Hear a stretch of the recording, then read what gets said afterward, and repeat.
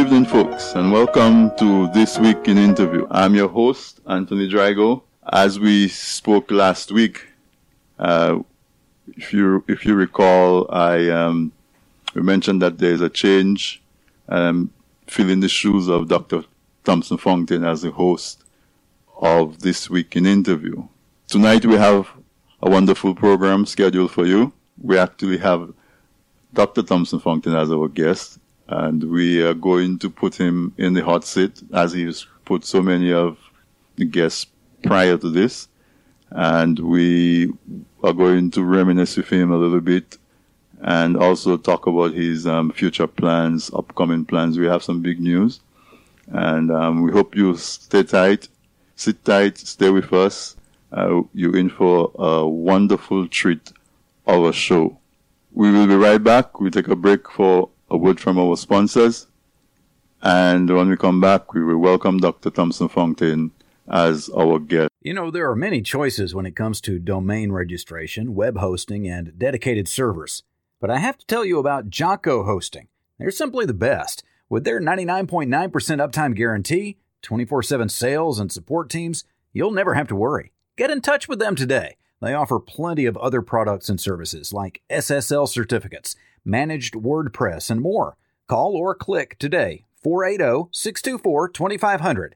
Jocko.com. That's JACHQO.com. We are back, and we would like to say welcome to a very special guest, Dr. Thompson Fontaine. He is the founder of This Week in Interview, and he is the one who has carried this program for a number of years. So let's give him a warm This Week in Interview welcome. And Dr. Fontaine, welcome, and thank you for joining us. How does it feel to be a guest on This Week in Interview? Well, Tony, a very good evening to you and to the listeners of Dominican.net. It feels kind of strange indeed. After being on the other side of the microphone for so many years, conducting the interviews, it's great to be the interviewee this time, and certainly it is my pleasure to be with you tonight, and of course with the TDN family, as we discuss, certain topics of interest and shorts for all listeners. Certainly, and listeners, we will be opening up the lines to you a little later in the show. We'll give you a number that you can call in. So you can, if you have any special questions for Dr. Fontaine, you will get a chance to call in. But for now, I am your host, Anthony Drago. I'm going to be your host in the near future as your guide and host on This Week in Interview. I'm trying to fill the very big shoes that was left by Dr. Fontaine. He has done an excellent job bringing you entertaining and informative interviews with persons of interest. And I am humbled but honored to be asked to take up the mantle and to follow in his footsteps. But tonight it's not about me as your new host. It's all about Dr. Fontaine and to let him know that we appreciate the very concept of This Week in Interview and recognizing the need to bring Dominicans, but not just Dominicans, but persons from the region who has a certain amount of experience, get them to be able to share their expertise, their thoughts, their experiences with us. We learn by talking to persons of all walks of life who has walked the road before us and therefore can point out certain milestones and certain hindrances and obstacles that we may want to avoid, or certain prizes we may want to seize on the way. But again, let me say, Dr. Fontaine, we're very pleased to have you with us. I'm going to call you Thompson for the rest of the show. And absolutely. And we would like you to reminisce a little bit. Talk about the whole concept, your whole experience of developing This Week in Interview. If there are any interviews that stick out in your mind, special moments, just talk a little bit about This Week in Interview and your experience as being the founding force, the creative force the creation of This Week in Interview.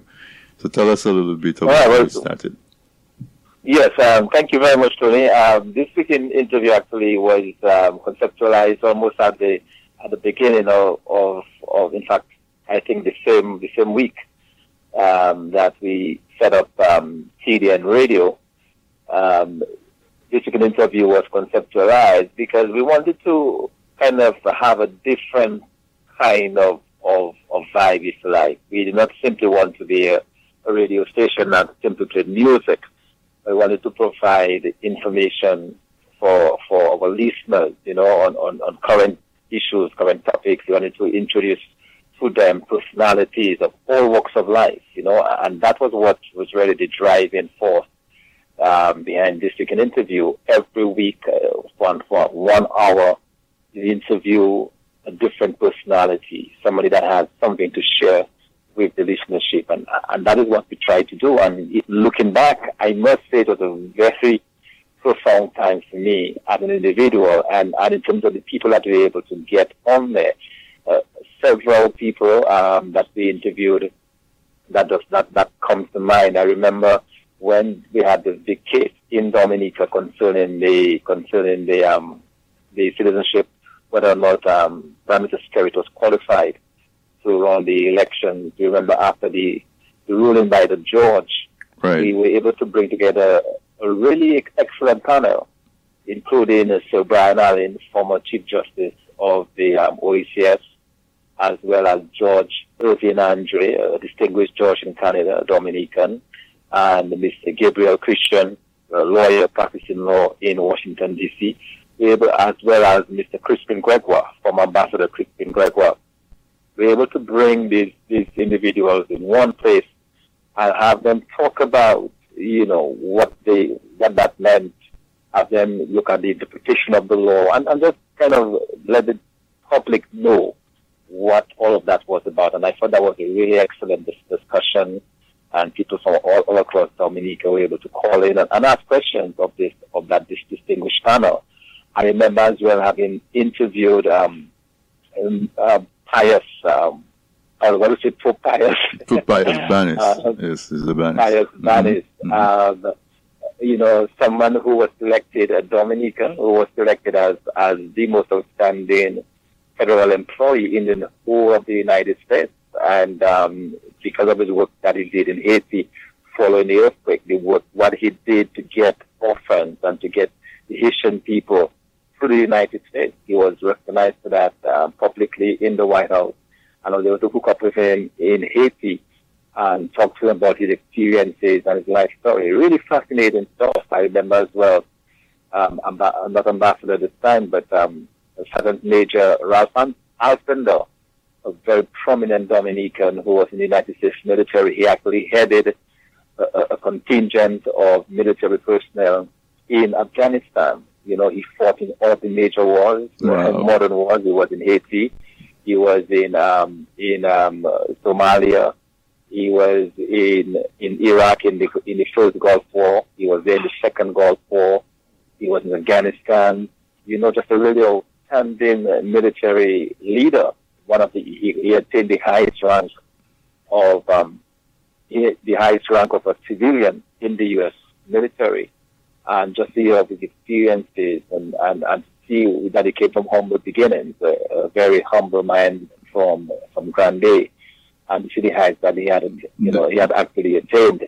So that's a range of personalities that we interviewed. Of course, we had other interviews. So we, for example, Pat Aaron, talking about his calypsos and his whole, the whole influence he's had on the modern music scene in Dominica. And we've interviewed over the years just ordinary individuals just sharing their story. For example, we interviewed Mr. Mackenzie, who has the Nature Isle plant in Dominica, trying to develop a homegrown factory in Dominica. Right.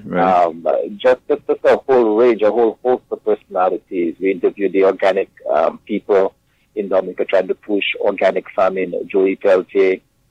And, there's a number of different persons. We had as well Afi, not Afi Martin. We also had Alwyn Bully talking about the literary festival. Just real big icons. Yeah, absolutely. Not to cut you off, but I'm listening to you, and I know my work is cut out for me. If that is a trail that has been blazed with those icons, I do have my work cut out for me in trying to maintain the standard that has been set. But I think it's a task that I'm equal to, because I know. And listeners should know that you're not stepping away from This Week in Interview. You will be there as a guide and support. And also we do have a strong listener base to support as well. But I have to put a plug. I have to put a plug in there for Castle Bruce, Pius Banis is from Castle Bruce. Absolutely. And I mean, just, yeah.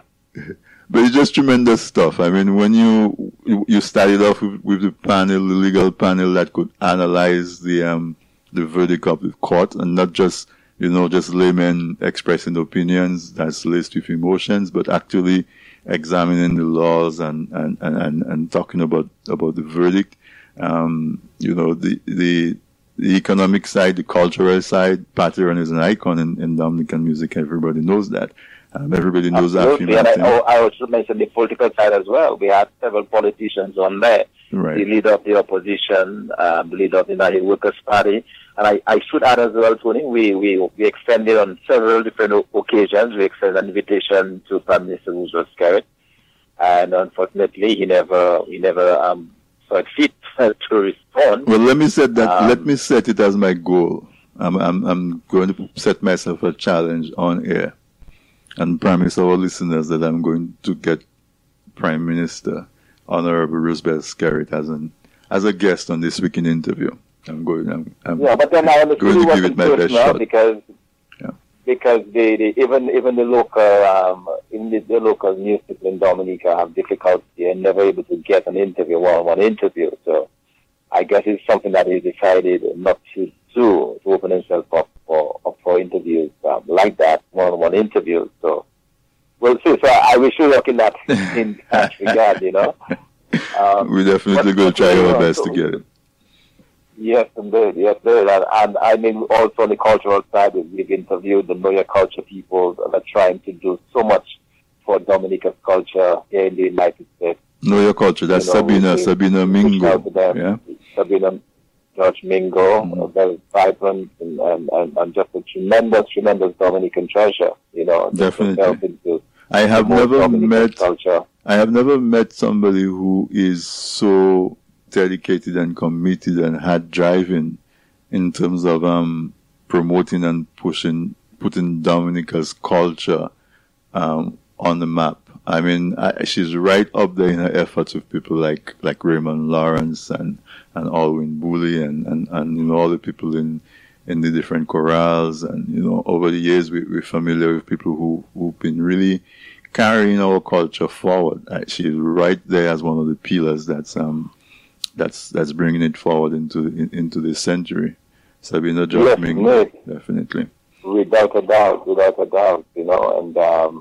and so we have, and I think, one of the things that I was planning on doing, I think it's a good thing, to extend it beyond just Dominicans, reach out to people across the Caribbean region, to probably offer, people who are coming up with new material like books and different topics and so that's of interest to the listenership. Let's bring that out and have, so people can be listening in, can be tuned in, to what's going on around them and take an active part in what is happening.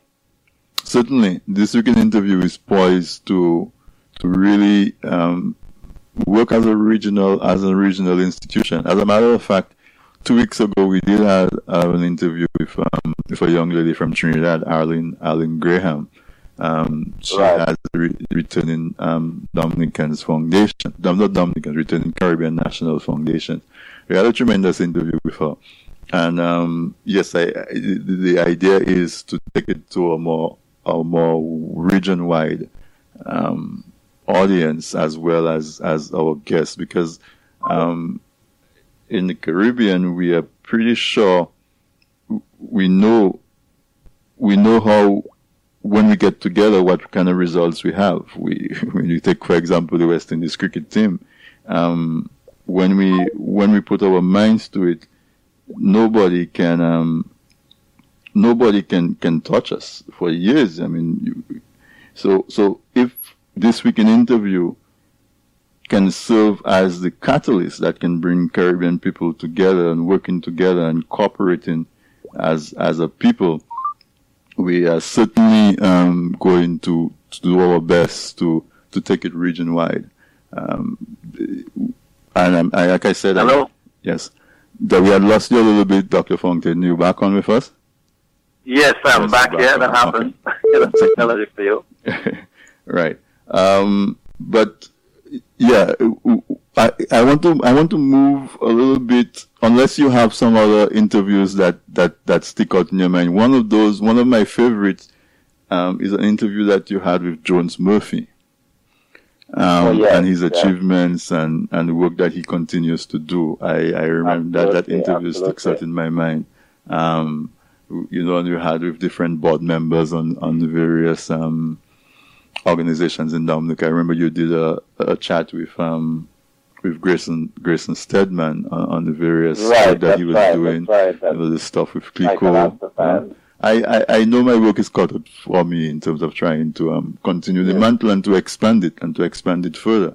Absolutely, but I guess the point to note is that there are just really so much out there. There are lots of people with just so much that our listeners need to be aware of or need to know. So whether it's talking about agriculture, as we did with Dr. Shillingford, or sports, as we did with the great commentators, Davin Telemack, or all of this is just kind of bringing that in and really letting people know what is going on.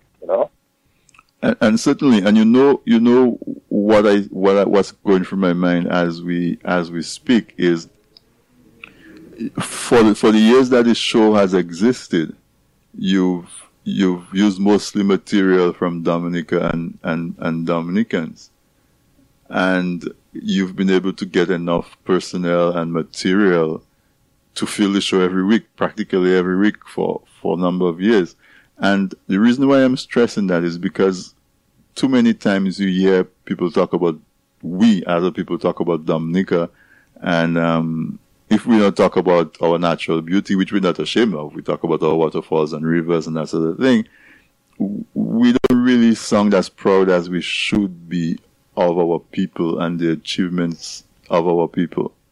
And when you sit back and you think of the tremendous interviews that you've been able to have, and almost exclusively with Dominicans, and if we wanted to keep it Dominica, we could probably go for another 5 years and not run out of Dominicans who are achieving, who have achieved and are still achieving. And I want yes, still achieving. I want the listeners of the Dominicans out there who's listening to dwell on that thought a little bit.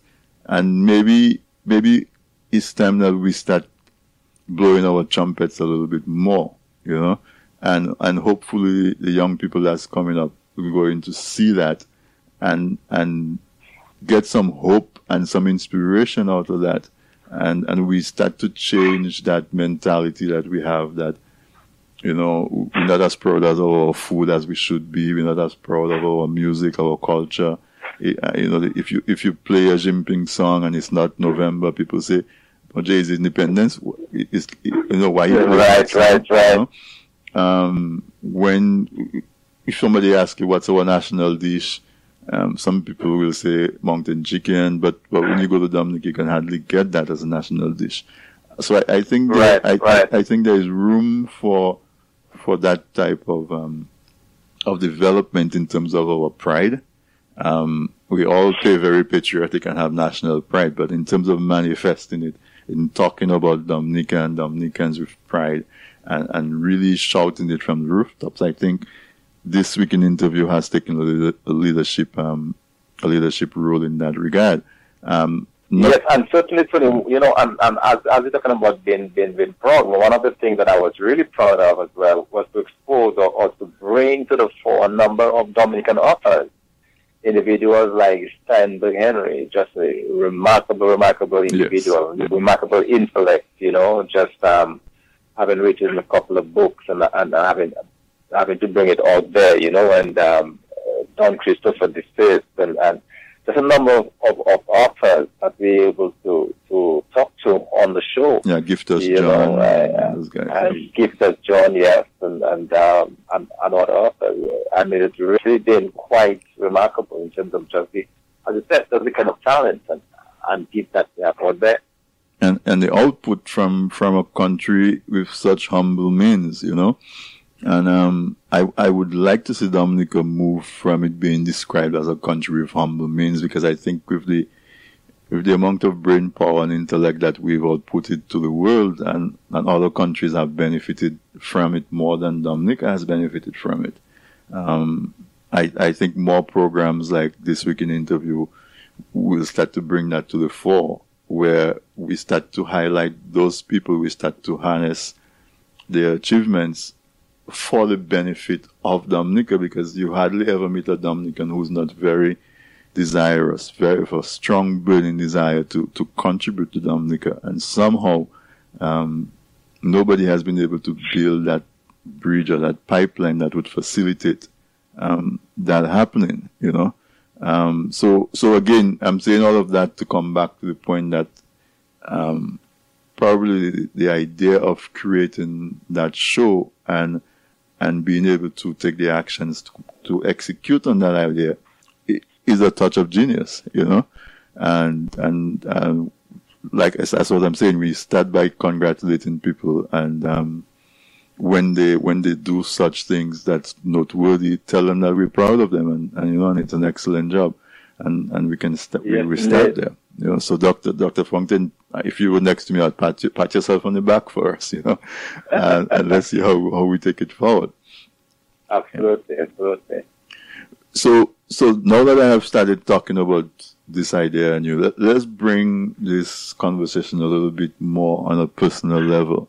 And as great as an achievement as the founder of This Week in Interview is, it's not the only achievement that you've had. Of course, I call you Dr. Fontaine because you have your PhD. You know, that in itself is an achievement. You worked for the IMF for a number of years. In fact, I would like you to tell us a little bit about the IMF and your experience in working in the IMF, maybe the countries that you worked with, the projects that you worked on. Why don't you take a few minutes and talk about that a little bit? Yes, you know, Tony, thanks for the opportunity. You know, I think that to me has really been a crowning achievement in my life, and in a way it is kind of humbling, because even to this day, I am still the only Dominican to have worked at the institution. And although I've been gone now for 2 years, I've left the institution for 2 years now, there's still no Dominican. So in the history of the IMF, dating back to 1945 when it was formed, I am still the only Dominican national to have worked at the institution. So I consider that to be a great It is a great achievement, definitely. And also a great achievement as well, because it was a very competitive process to enter, because, you know, on a monthly basis, I'm told that the IMF received some 4,000 applications on a monthly basis. On a monthly basis, because everybody, and as an economist, studying economics, that is the ultimate. It's like a physicist, you know, not a physicist probably, but a pilot. The ultimate for pilots is to be an astronaut, right, to join NASA. Because it's only like a select few, and it's the same feeling within the economic community. That is probably the biggest crowning achievement. It's really working with the IMF if you're an international economist, and within the U.S. it would be with the Federal Reserve. You know, these are the two really distinctive organizations. So for me, coming from from Dominica, as it were, and to be a part of that was really phenomenal. And for me, it was a really phenomenal experience. in a way, I suffered from some burnout as well, because it was 12 years of really hectic activity. I worked in several countries. I think probably the highlight of my work at the IMF was really working on Afghanistan. In fact, in April of 2002, you'll recall that the Americans invaded Afghanistan in December of 2001, about 3 months after 9/11. So I went to Afghanistan at a time when there were very, very few Europeans, very few Westerners in Afghanistan. I remember, in fact, when I went to Afghanistan along with 2 other individuals from the IMF, the country was still in shambles. The Americans had just completed routing the Taliban, and the country was trying to find its way. That was before the insurgency, and the country was trying at the time to set up. And I was sent there in my capacity. And you were in Afghanistan at that time? Yes, wow. in April of 2002. And my role was to really train the individuals in the central bank. And to at the time they were introducing the local currency, the Afghani dollar. And my job was to work with the people within the bank to get that instituted. And at the time it was very interesting, because that was when they were actually carrying monies in trucks to the different out areas to pay workers and so on, and then working. But I remember, going into Afghanistan, or landing in the airport in Kabul, and I remember coming and looking out the window. In fact, there were no commercial jet gliders in place. We had to travel to Pakistan on a regular aircraft, and then in Pakistan boarded a UN charter plane from Pakistan to fly into Kabul. And I remember coming into the airport and looking out the window and seeing all of those, all the carcasses of those planes, all of the different planes that were bombed were still there, destroyed planes when the Americans came in.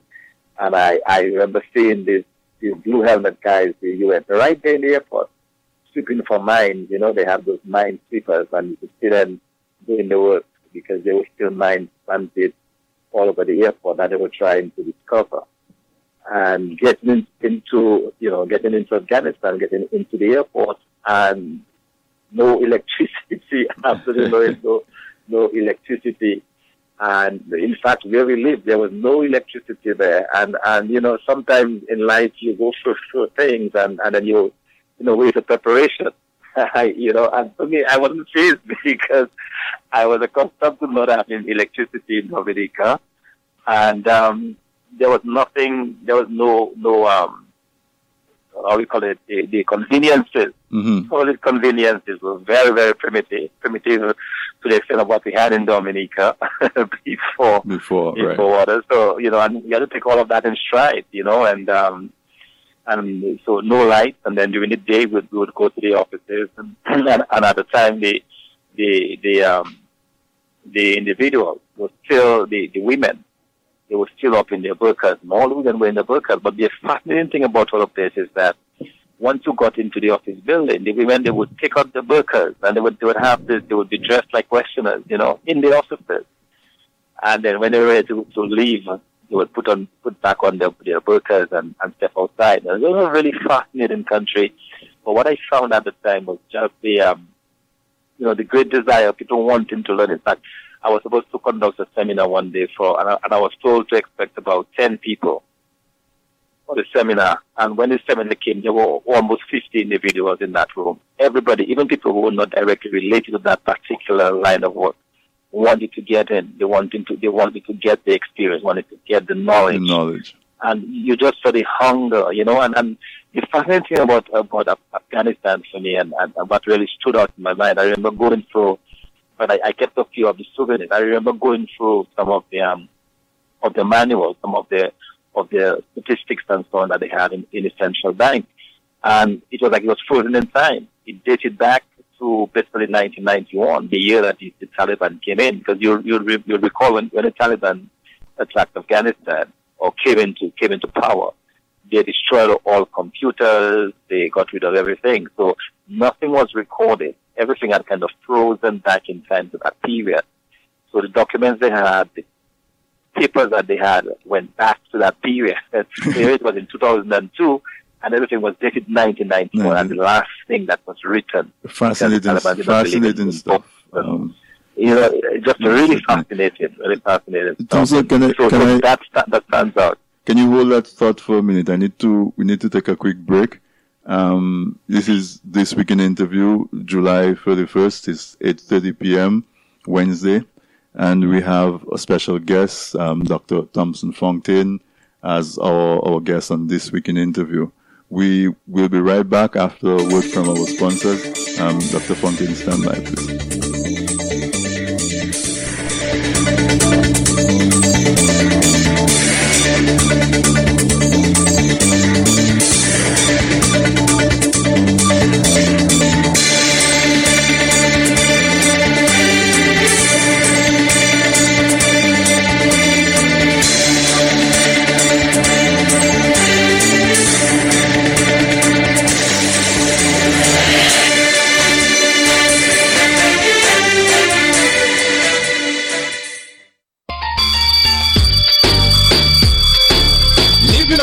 Home is not easy, out of touch and feeling lonely, worrying about loved ones you've left behind, chase away the loneliness. Home is just a phone call away. Stay connected with Telinative. Make local calls to home. Now you can stay in touch all the time. Log on to www.telinative.com and get the Dominican number. Try it, you love it. Stay connected with Telinative.com. Make local calls using your smartphone, your PC, and your home phone. Yes, it's King Tapper and Dawson to the fullest. Log on to www.telinative.com. Try it. You love it. Welcome back to This Week in Interview, July 31st, 2013. Our special guest, Dr. Thompson Fontaine, is with us, and he's been taking us back over the years of his interviews. And just before the break, we were getting some fascinating insight into his experience when he went into Afghanistan right after the invasion of the United States in December 2001. He said you went in there in April of 2002, Thompson? Yeah, that's correct. And you were telling us about that your assignment in there involved actually setting up of the central bank, introducing a new currency, and basically designing an economy from scratch. And that's exactly what it was. That's exactly what it was, because a number of the people, particularly women who were back there, these were people who were sidelined over all these years. You know, they were not allowed to work. They were not allowed to be a part in what the government was doing. And you know, and I mean, the Taliban, they operated like a real, they took this country back really almost 50 years, you know, back in time. It's just incredible, you know, just incredible. And I remember how the fascination of the people to see me, you know, it was just like, you know, just really fascinated. Fascinating to see you in what sense? To see me as a black person. Now, that almost worked against me as well, because at one point some people thought I was an American. I was with the military. I was American military. And I have a couple of stories that I'll not share tonight, but I have a couple of stories that were really, really scary. You know, because the security situation was not very stable then. You know, as it is now. In fact, I remember very clearly having a conversation. One time we met one-on-one with the vice president of Afghanistan at the time. And within a couple of weeks of returning to Washington, he was assassinated, you know. And I said, boy, man, that was the guy we were sitting with just a couple of weeks ago, talking about the future of Afghanistan. So the security situation at the time still was not ideal.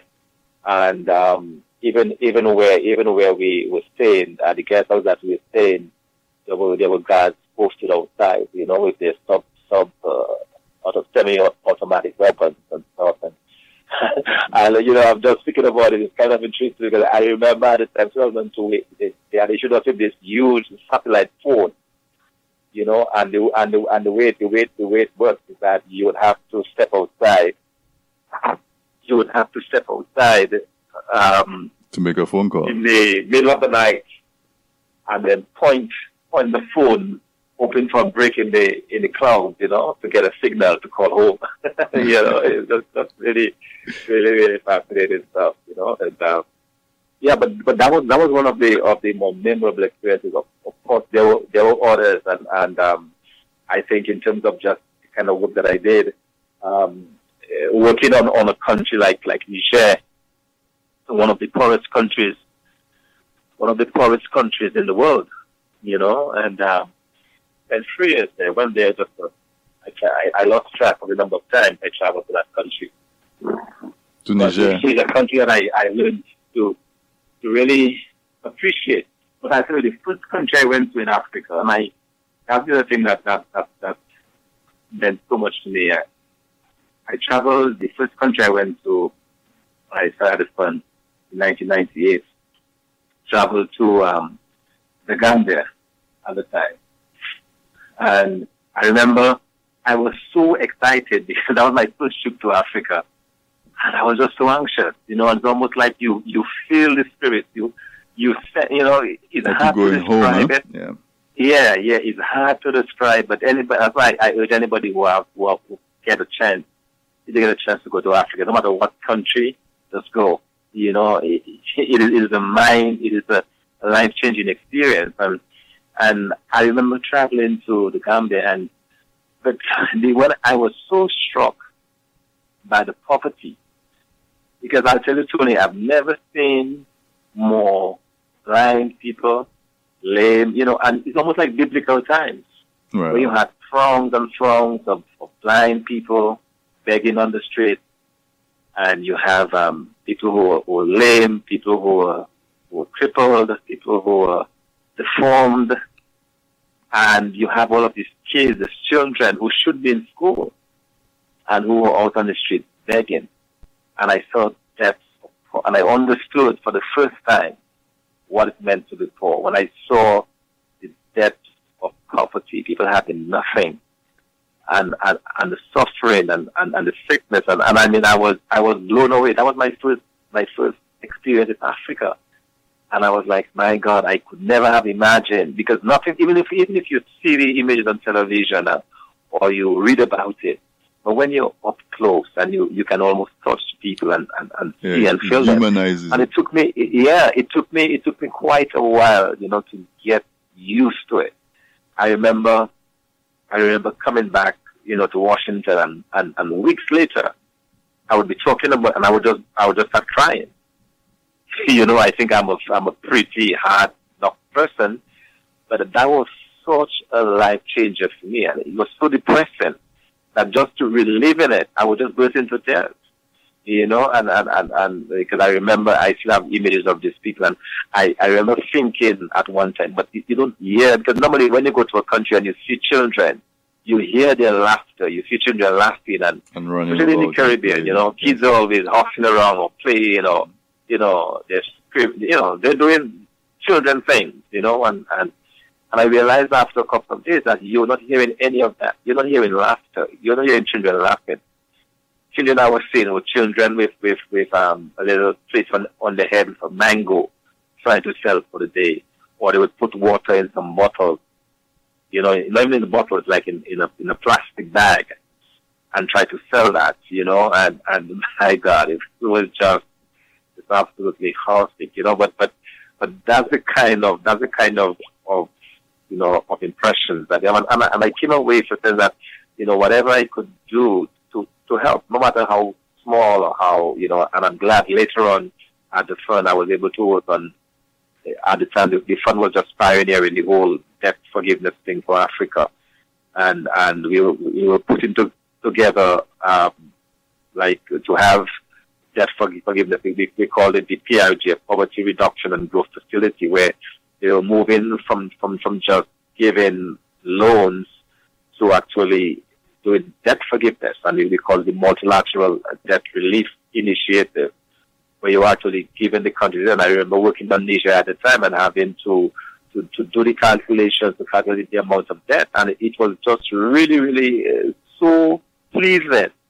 Because when you think, for example, the country was $740 million US in debt forgiven, and the debt servicing would probably be $40 million a year, and suddenly they don't have that burden of $40 million to pay, but that money has to go towards health and towards education.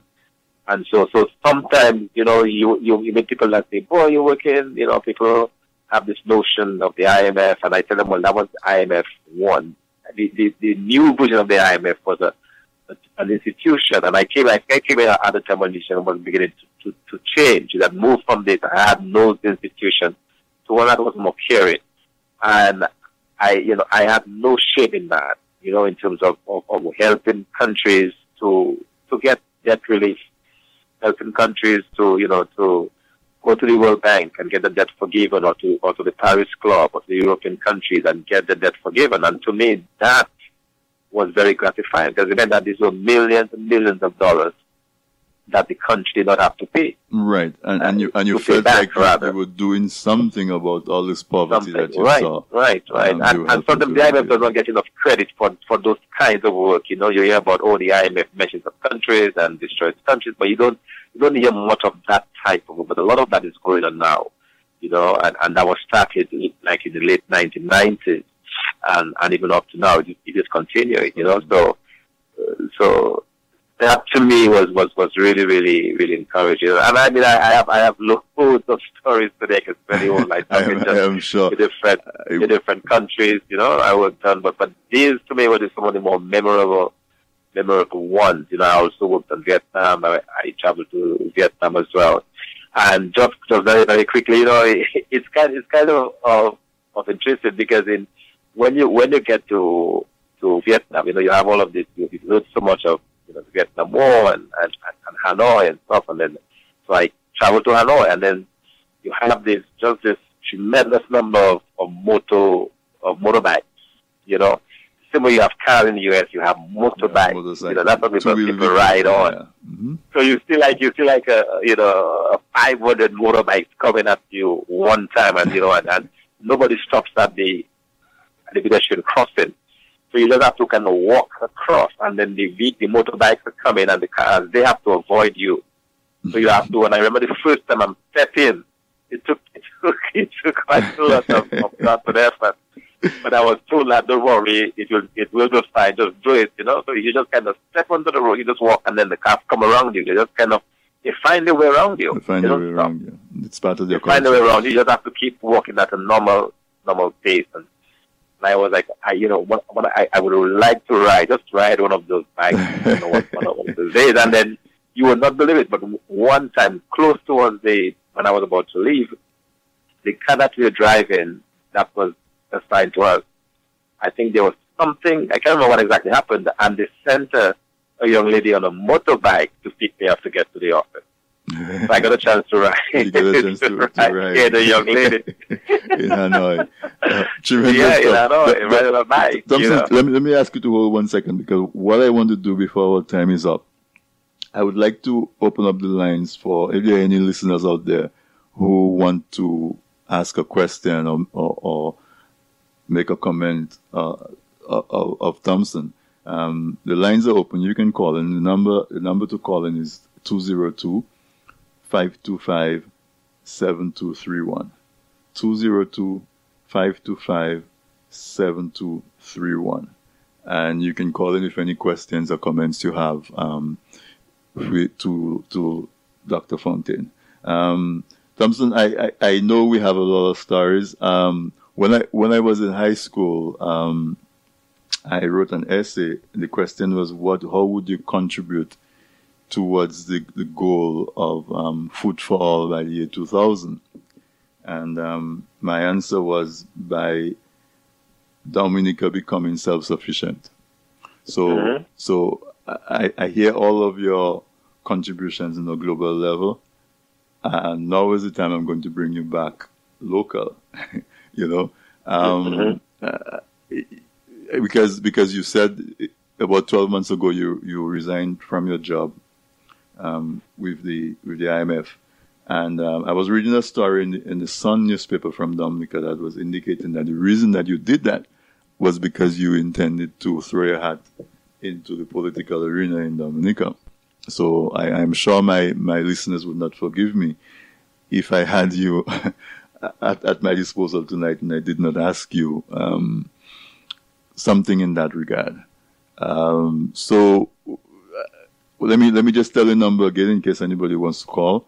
The number you can call and to talk to Thompson would be 202-525-7231 with your comments. Concise questions and comments. Keep it short. We want to get as many people as possible who wants to call in there.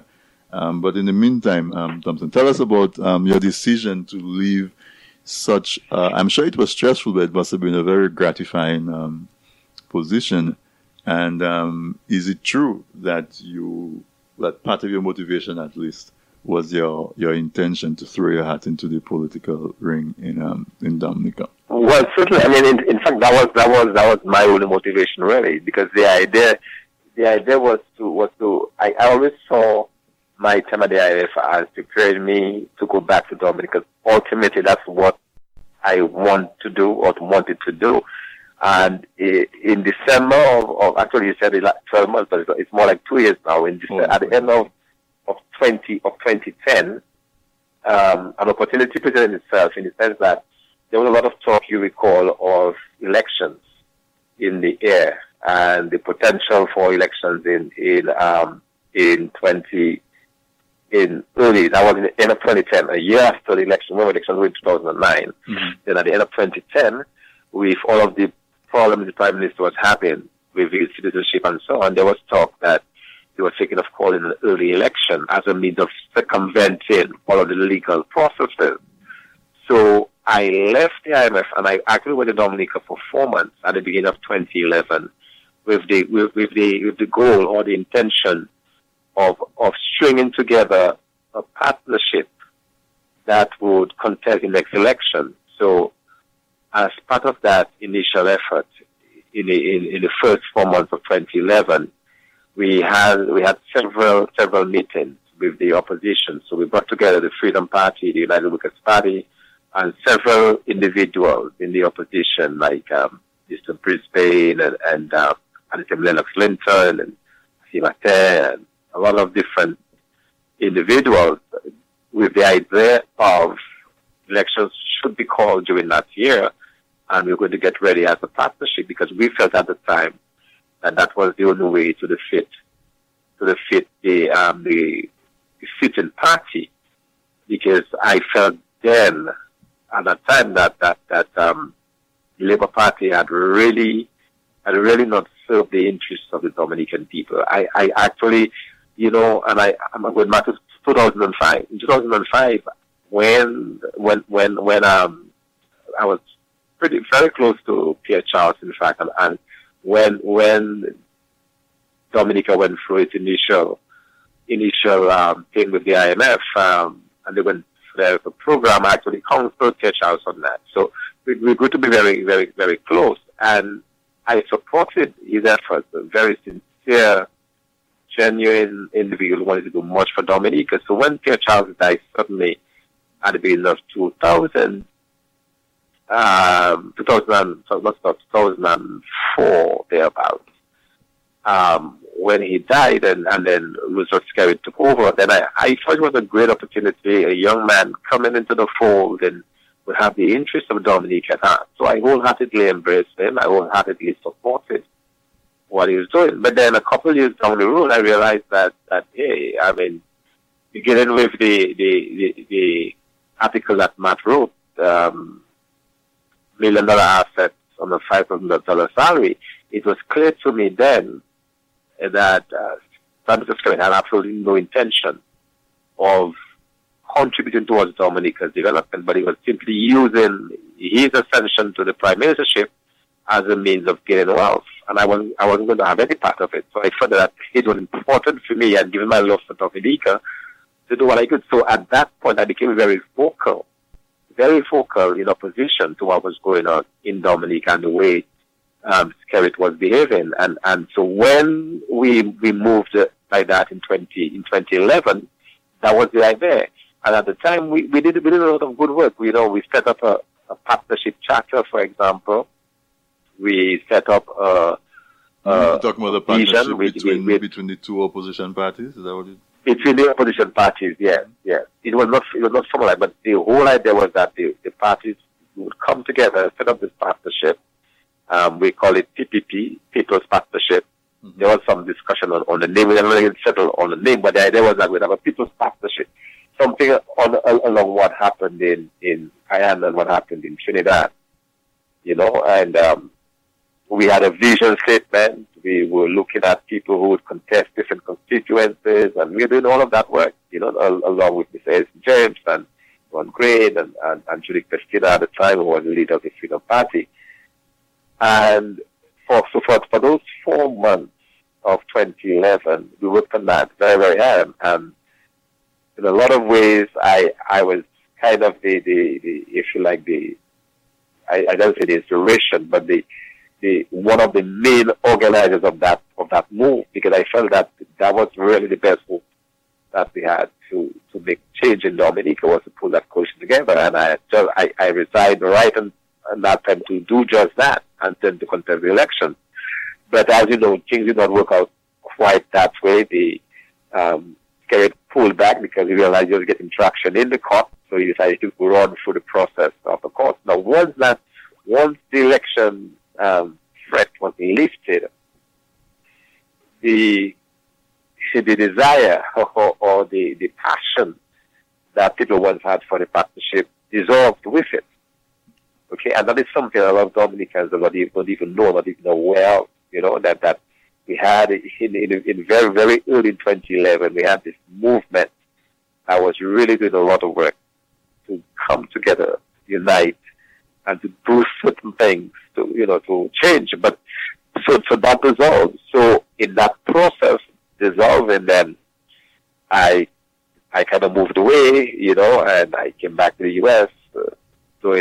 Started doing consultancies and so on, doing private work, and the whole thing died out. But my intention is still there, and I have declared it publicly that I will be a part of the next election, whenever that is, and I'm going to offer myself to actually go through the process, to run for office. Elections is due by when? The Constitution. Elections is due by 2015, by May of 2015. Okay, so there is a possibility of all indications. Yeah, but you see, that's one of the quirks or the craziness, if you like, of our system, in that it is completely up to the Prime Minister to call elections. I mean, imagine we had an election in December of 2009. The government is supposed to be in place for 5 years, and by January of 2011, we were already talking about having another election. There is no limit. There are no guidelines. It is completely up to the discretion of the Prime Minister when he calls elections. He just cannot exceed the 5 years. So we have an upper limit, if you like, but in terms of any time during that period. So although it is due in 2015, it could be held 2 months' time. It could be called. The only thing he has to give 30 days notice to dissolve Parliament. But that's about it. So it can take place in 3 months. It can take place in 4 months, in 6 months, in a year. But yeah. So I mean, if for you to have given up your position solely with that, it means that your feelings ran very strong and very deep. And it's something that you feel very passionate about. You talk about the alliance that was being forged. Largely with you as probably a central catalyst, if you want to call it that. And then maybe it fizzled out when elections didn't call, you moved back to the US. But you started broaching on some things that I think a lot of Dominicans have strong feelings about. Term limits and the calling of elections at the discretion of the Prime Minister. What I would like to ask you, for example, would that form part of your platform? Would that be some of the things that you would work on if you were successful in your bid to becoming part of the parliament in Dominica? Yeah, absolutely. I would like to move for having a fixed time for election. I think that is the way we need to go. A fixed date. And unless there is some really unforeseen circumstance that you have it otherwise, but there should be some certainty with regards to elections, like in the U.S. Every November, every 4 years, every November, or every 4 years, November, you have an election. There is something about that certainty and that helps the process. And it means that politicians can less. Because bear in mind, you can have elections otherwise. In the sense that if, for example, the government is onerous, if the government is oppressing the people and so on, they can have a vote of no confidence in Parliament and so forth new elections. That is fine. That is fine. That's the way of getting rid, if you like, of government that people are fed up of if 5 years. But to just allow the Prime Minister at his own whim to call an election when he wants, so he can use that to get his people. If you have that certainty, then everybody can be prepared, and you have something to work towards. And also I like the idea of that certainty as well, and even the question of term limits.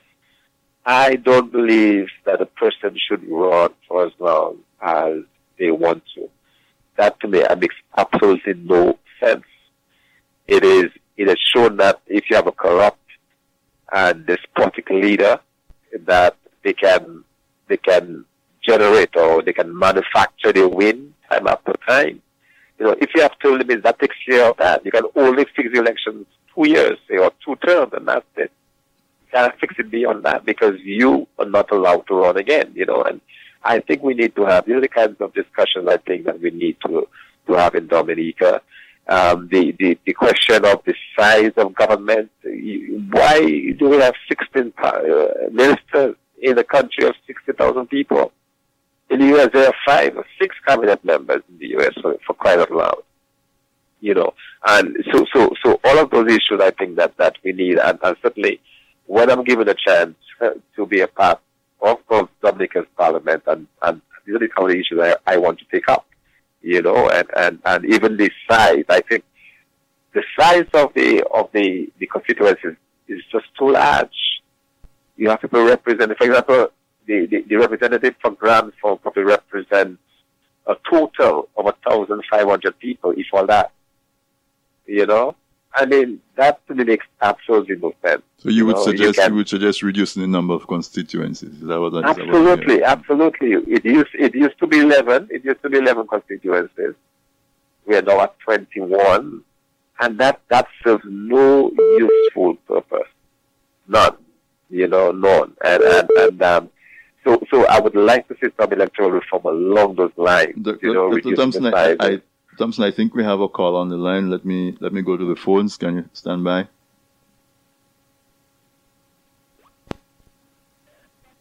Hello, good evening. Welcome to This Week in Interview.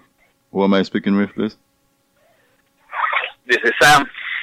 Hi, Sam. Welcome to This Week in Interview. Do you have a question or comment for Dr. Fontaine? Yes, I do. In fact, thanks for taking my call. He spoke about term limits for elections in Dominica for politicians, and I must say I do agree with that. That is one of the things that I've always thought would be necessary. But my question is, are there any other Caribbean countries with such election rules? And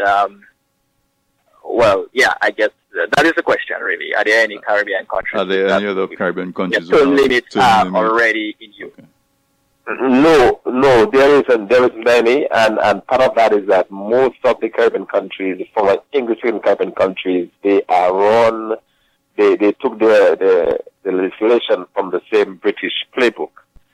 Okay, but there's one important difference between what we see happening in other countries and what we see happening in Dominica. By far and large, most of those other countries, they have an electorate that is fairly sophisticated. in the sense that these are people who vote issues. So the government is not functioning, is not operating. They get rid of the government. So, for example, in Barbados, you can rest assured that almost every 10, like clockwork in Barbados, the government serves 2 terms and they're out. If they're lucky, they serve 3 terms, but they're not going to serve beyond 3 terms. The same thing in St. Lucia, the same thing in Grenada, the same thing in Trinidad, and for the Caribbean. The only country in the Caribbean that has broken that trend is St. Kitts. And we see the problem that St. Kitts is having now, with a leader who thinks he owns the country. And even when he's in the minority now, he refuses to step aside. So, what I'm saying is that this has not worked. And where we in Dominica, we need to do it in an artificial way. And the way we can do it is to impose those term limits. And because it is working well in the other countries, it says that the electorate is different. I mean, Dominica, look at the Dominican electorate. People tell you that they will, Lama West State, the same attitude they have towards religion, the same attitude they have towards politics. If I'm a Labourite, I will die Labourite. If I'm a Freeman, I'll die Freedomite, but you can't have that, people have to understand that, because you have people supporting, even when the government is contrary to people's own interests, even when the government threatens people's own livelihoods, they still vote them in, so, we have to protect ourselves against ourselves. Sam, do you have a follow-up question, or? Sam, are you there? I guess we lost Sam. But Sam, if you listen, thank you very much for calling. Let me remind listeners of the number in which you can reach us: 202-525-7231. This is This Week in the Interview, July 31st, 2013. It's currently 9:02, 2 minutes after 9 p.m. on the east coast of the United States, as well as in Dominica. And we have with us a special guest, Dr. Thompson Fontaine, who has been with us since 8 o'clock. The producer has graciously granted us some additional time. So we're grateful for that. I requested some additional time because I thought this conversation was very interesting, and it's a conversation that needs to be had. So listeners, if you have questions or comments, please feel free to call in at 202-525-7231. As a matter of fact, we encourage you to call in.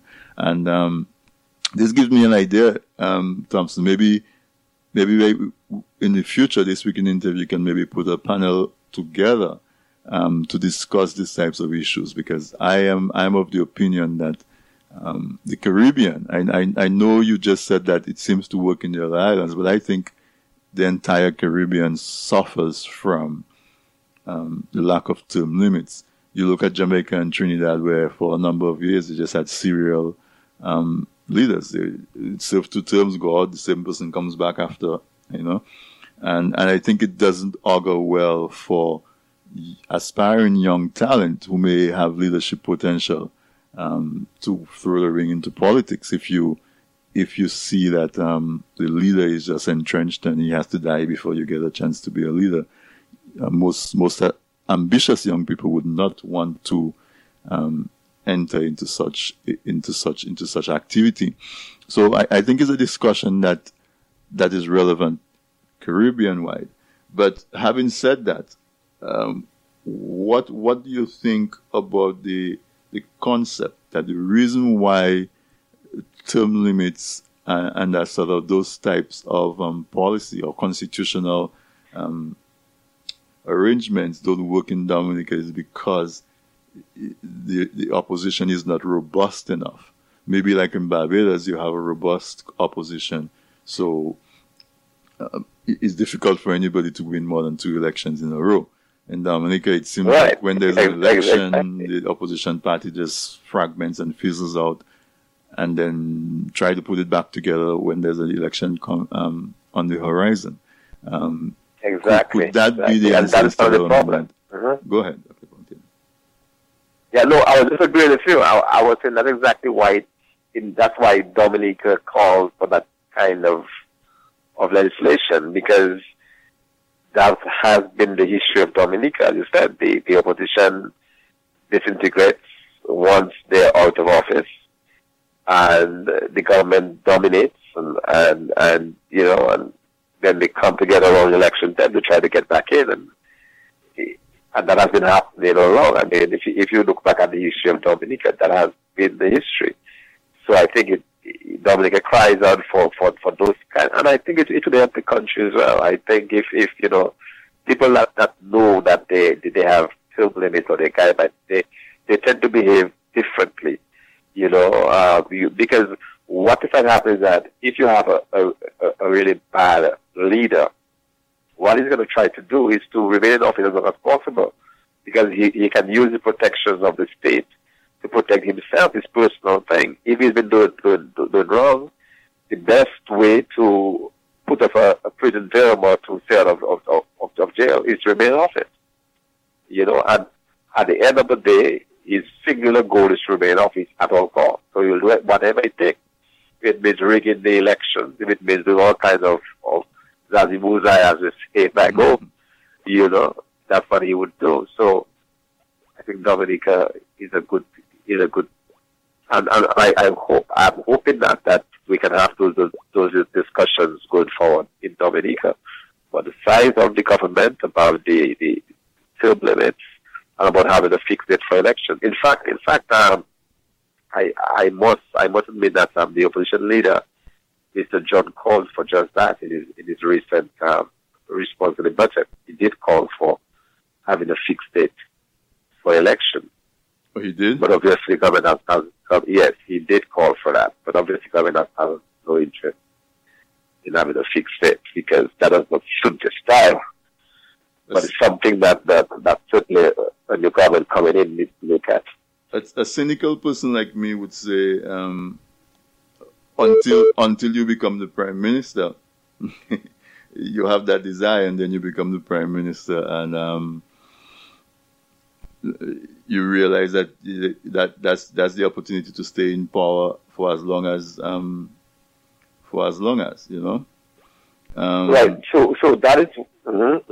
So I guess I'm putting the question to you, basically, not so much as a challenge, but as the opportunity to make a promise,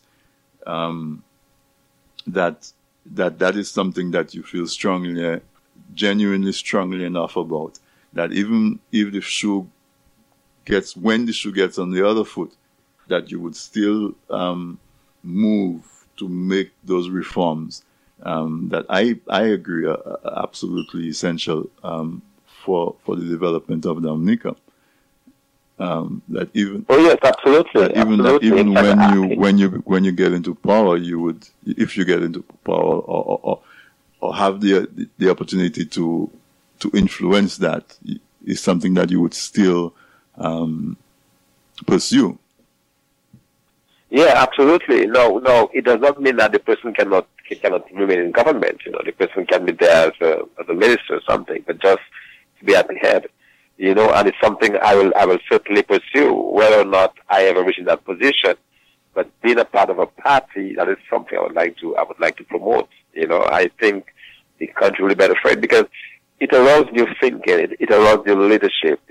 People no longer get the sense that the country belongs to them, and that is what we have. I mean, look at Mugabe in Zimbabwe, for crying out loud. I mean, this guy is almost approaching 90, and he will not give up. He will not step aside, and that is a tendency within our old race that we have, that they feel that suddenly that place becomes theirs, and the way you do that is by imposing a limit that they have to walk away after maximum, let's say 2 terms. I think 2 terms is a risk. 10 is a long time to do what you have to do for the country. And I think it also has a benefit that if you know your time is going to expire, you tend to want to create a legacy. Absolutely. That's the key there. Yeah. Certainly. Yeah, you've hit it right there on the head. A legacy, yeah. Because so you have people from day one They'll be concerned about their legacy. But if you think you're going to be there for 25, 30 years, you can wait 15 years and say, okay, let me wait 15 years, and now let me start to think about legacy. You know, and you really don't want that. It does not do the country any good. So your legacy is just that I was prime minister for 5 terms in a row, rather than saying I was the prime minister who brought X development or X activity to the Dominica. Thompson, yeah, you know, and today, I'm very cynical. I'm even questioning the whole system that we have, this Westminster type system. I'm even questioning that. Is that the best system for a country like Dominica?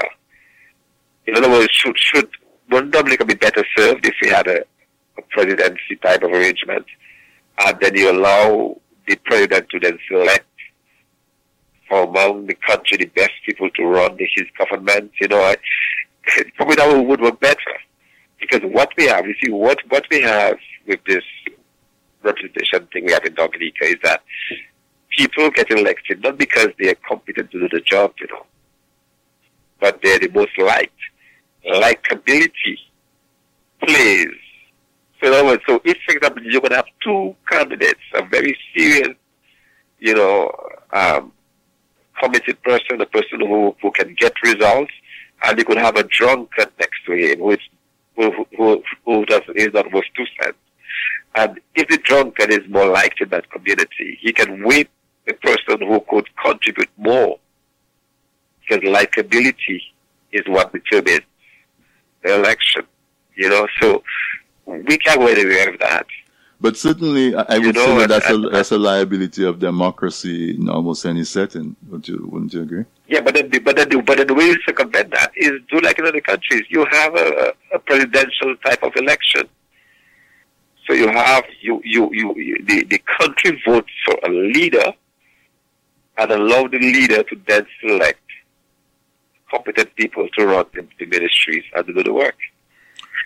And you know, in a system like that, you wouldn't have you would still have a parliament, but not the cabinet heads. Is that what you're saying? The elected officials will right. Not be you will not have a representative per se. You know, I mean, you could still have. I'm talking about the cabinet. I'm talking about the cabinet. making it official. You will still have your representatives, you know, like representing the interests of the constituencies. Okay, but then they would not be formed. You would not draw your cabinet from these people. Right. If you see what I mean. Because simply because the people that you get going up, and we've seen it time and time again in Dominica, so I think Andrews was a great example of that. I mean, Rome was a highly loved individual in Cassie Bruce, and I think he had a distinction of beating 2 doctors, you know. But then when you look back and you say, but what did he contribute towards the community? What was his contribution? Did he bring? What development did he bring? Was he limited in some way in terms of what he could actually bring to the people of his constituency? You know, but he got elected. You know, I mean, for many people, he defeated would have done just as badly.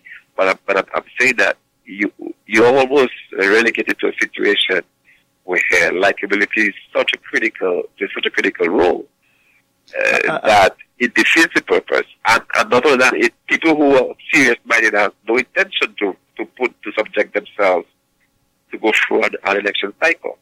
So in the end, you're not getting, it's a self-fulfilling thing, you're not getting the riffraff and not necessarily. I mean, look at the big of Dominica's current government, and you'll see what I'm talking about.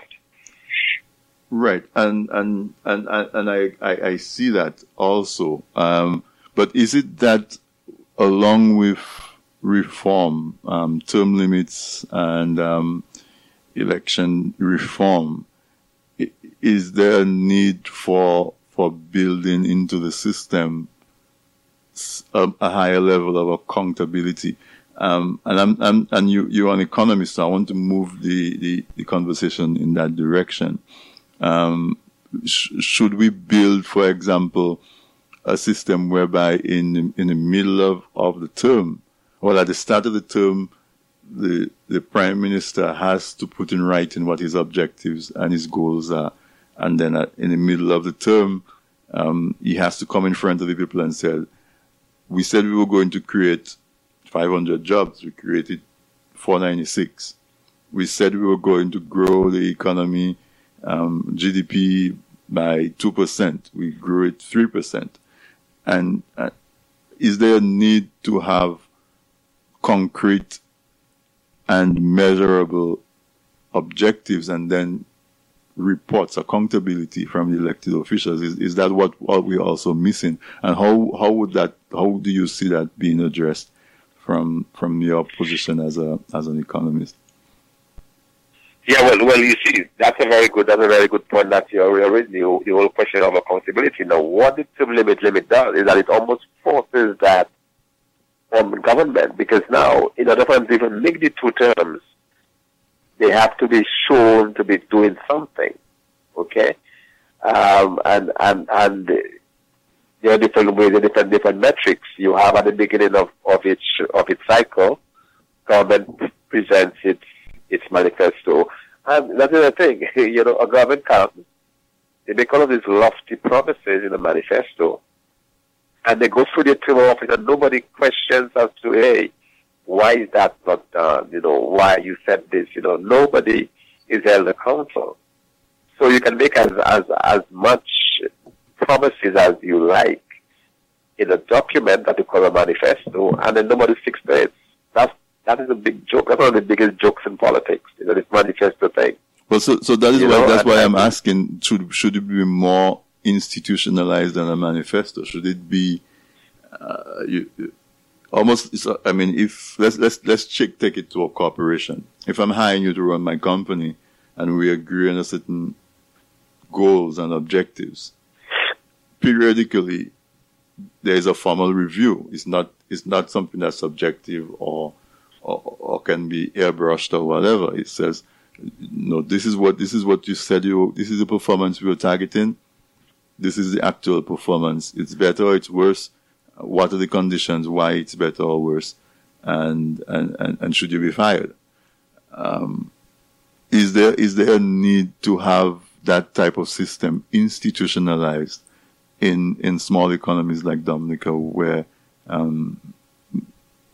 the resource base is so small that mistakes have drastic consequences? Well, in a way, in that I think it becomes more an issue of reporting as against accounting, because it's very difficult. For example, if you say at the beginning of your term, we are going to create 100 jobs, and then you fall short. Any number of events would happen. There could be a hurricane, there could be a thing. I think it's more reporting. And what the U.S. has done in that case, the U.S. has a State of the Union, where every year the president goes before Congress and the public and describes the State of the Union, what has happened over a year. And I think it's something like that you would probably want to have, because in a system that is very difficult. It's very difficult to institutionalize those kind of checks.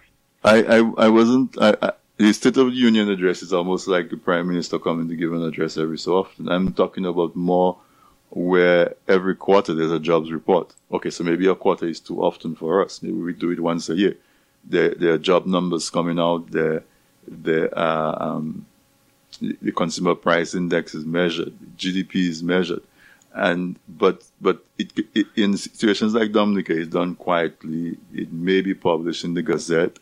I'm saying, are we at a point where this should be a formal setting where there's a full report? That's something, you have a report card, and on that report card you have 5 or 6 metrics, and that matrices that somebody can look at and check A, B, or C on each one of those 5 items, and therefore give the government a score. Is that the U.S. economy is large enough and sophisticated enough that when the job reports and those things come out, by the response of the markets and that sort of thing, it sort of balances itself. In an economy like Dominica, is there a need to actually have this thing written, whether it's in regulations, whether it's constitutional, whereby you have that report card, that's reviewed periodically, so you can formally gauge, and the government is required to submit that report card before the public.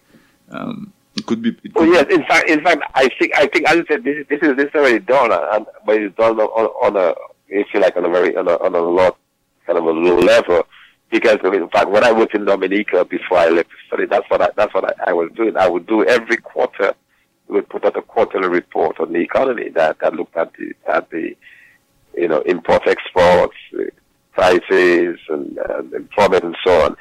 But I think what you're talking about is having government itself report on it or making it public knowledge. In other words, people don't really know it's there unless they find out, they go and inquire. But making it more, So in other words, the same way people here in the US talk about, oh boy, so many jobs created this year. Can we have the same thing in Dominica? I think yeah, sure. Even the jobs report in the US is an act of Congress, right? That mandates that this information be made available. So we can do something like that. That's exactly what I'm measurable indicators. I see no reason why this can be done. And as you said, that will kind of help. That will kind of help for the whole accountability part of it. Because if for example, if every month the job numbers are made public, the government has to react to it. They have to respond. So if employment numbers are going down, the government has better take measures to make sure the trend is reversed, or else they'll be out of office. So you can do that when you have a more sophisticated electorate. But isn't that what is required to get the electorate more sophisticated? Because is it the fault of the press? Is it the fault of the professionals that we have in Dominica? Because if you're telling me that those indicators are currently calculated, or at least the information is available where it can be calculated, why isn't it calculated, and why isn't it more front and center in the public domain that persons can refer to it? And maybe. Yeah, but.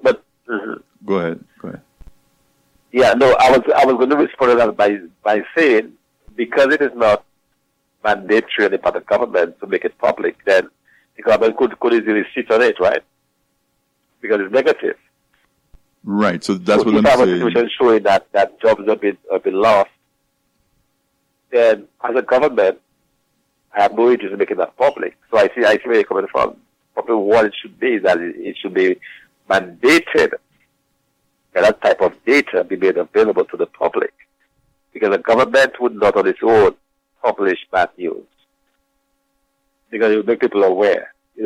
People, for example, you can feel, that there was a bit lost in Dominica, but you have nothing to really measure or to go based on, right? Except of a sense or feeling, if you think the whole jobs are thing, but if it becomes mandatory, then I think that's certainly the way to go.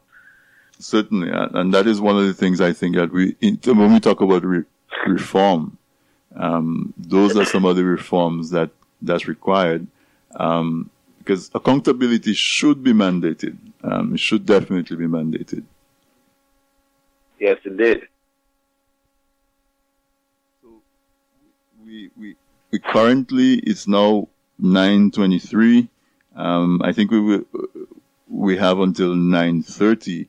Let me remind our listeners that you can call in to talk to Dr. Thompson Fontaine at 202-525-7231, 202-525-7231. You can call in if your questions or your comments. I think the conversation this evening is extremely interesting. We started about your experiences with This Week in Interview. We spoke about your experiences at the IMF, and currently we are talking about your vision for the future, your vision for Dominica, and your intention to contest the Montjean Grand Fonds seat, I think you said, in the upcoming elections. And further than that, we move beyond, I think, just personal and party politics, and we've been discussing some of the areas that needs to be addressed if we as a vehicle to carry Dominica forward. And we talk about Dominica, but everything that we say about Dominica is almost carbon copy or applicable to all the other islands. In the last few minutes that we have, Thompson, is there any other area that it could be you could remain in politics or other issues that you would like to address? Have you officially declared your candidacy? Well, let's say that the people there's an expectation. I mean, I have said it publicly that is my intention, and I certainly intend to stick to it. And of course, I can say that intention in the next question can become who I run for. Oh, so you haven't? You haven't decided who you. So tell us. Breaking news this week in the interview, TDN Radio. Go ahead, Thompson. Tell us. Well, it's something. It's certainly. Well, let's say that I certainly would not be rolling for the Labour Party. That's what is certain. You wouldn't join the existing government. I certainly not join the existing Labour Party. No, absolutely not. I think they've done enough damage, as it were, to Dominica and to the country, and I would certainly not align myself in any way to the existing party. So, are you going to form a new party? Well, my if you like, my preference has always been for having a coalition. I'm not a heavy party, that party loyalty thing. I have a real issue, and that's a lot of the reason why I am so, in a way, it's difficult to pin down, because I've never really had a great love for this party ideology. Because if you think about it, the party in Dominica, there's not much that separates the parties as ideology. Ideologically, the parties are very similar, so there is nothing really to differentiate yourself except on performance, but ideologically there's nothing more. So to stick to a label has always been a problem for me, but I understand that ultimately that's the nature of the beast, but that you have to align yourself to one party or the other ultimately. And presently I'm certainly leaning towards the Workers' Party. I've had invitations from the Freedom Party to be a part of them, but I just on a more realistic level in terms of where the constituency is. My constituency is heavily in the Workers' Party. In fact, the Workers' Party won every year except for the last election, when we had all kind of shenanigans and all kind of people being brought in to vote, and they lost by 2 or 3 votes. So, at its core, it remains, and before that, it was independent during the time of Conrad Cyrus, and before that, it was the Freedom Party, and before that, it was Conrad Cyrus. So, in a way, and that is I'm kind of proud of my. Because the actual willingness, unlike some constituencies, a willingness to move with the flow, to change and to be, and to adapt. Are you suggesting that the Grand Monjan constituents are slightly more sophisticated now? More sophisticated, more progressive, absolutely. That's exactly what I'm saying. Yeah, I mean, you can see it in the history. They have shown a willingness to bend and to move, unlike some constituencies that is going to stick with one party, irrespective of what's going on around them, so that's what that is. Certainly, and I think we've come to the end of the show. We don't want to take advantage of the graciousness of the producer, but so let me give you the opportunity, Thompson, to give us final thoughts. Tell us what to look out for. When do you, if you have a time frame, you think you would declare officially a candidacy? Are you planning to move back to Dominica soon on a permanent level to start doing the groundwork? Just final thoughts. Well, thanks very much, Tony. I certainly plan to do that because I certainly cannot win the election by remote control. You have to be on the ground. And so that obviously is a function of what election will be called. My whole sense is that the government would be suicidal to call elections now because they just haven't done anything. They haven't performed these last few years. And I still expect elections to be sometime next year, but probably later, deeper into the year, into 2014. I don't think it's going to be held in February, but I would suspect around the middle of next year. That is where I would probably, middle to the fourth quarter of next year is probably the region I'm looking at. So certainly between that time or before that time, I will need to establish myself on the ground and to be seen among the people. I think people are calling for that, and I think deservedly so. So that's where my thinking is, and that's the way I'm pointing to at this point. Well, we thank you very much for your time, Dr. Fontaine. We had a wonderful evening. This hour just flew by. There was so much to talk about. We started on the East Coast. We went to Kabul. We went to Gambia. We went back to Dominica. But now our time is up, and we would like to tell our listeners, thank you very much for tuning in. This has been This Week in Interview. Our guest this evening was Dr. Thompson Fontaine. And look out for more interviews next week. It is now 9:31 on the East Coast and in Dominica, July 31st, 2013. Thank you very much, listeners, and have a good night. This is your host, Anthony Drago, and this has been This Week in Interview. Thank you, Dr. Fontaine.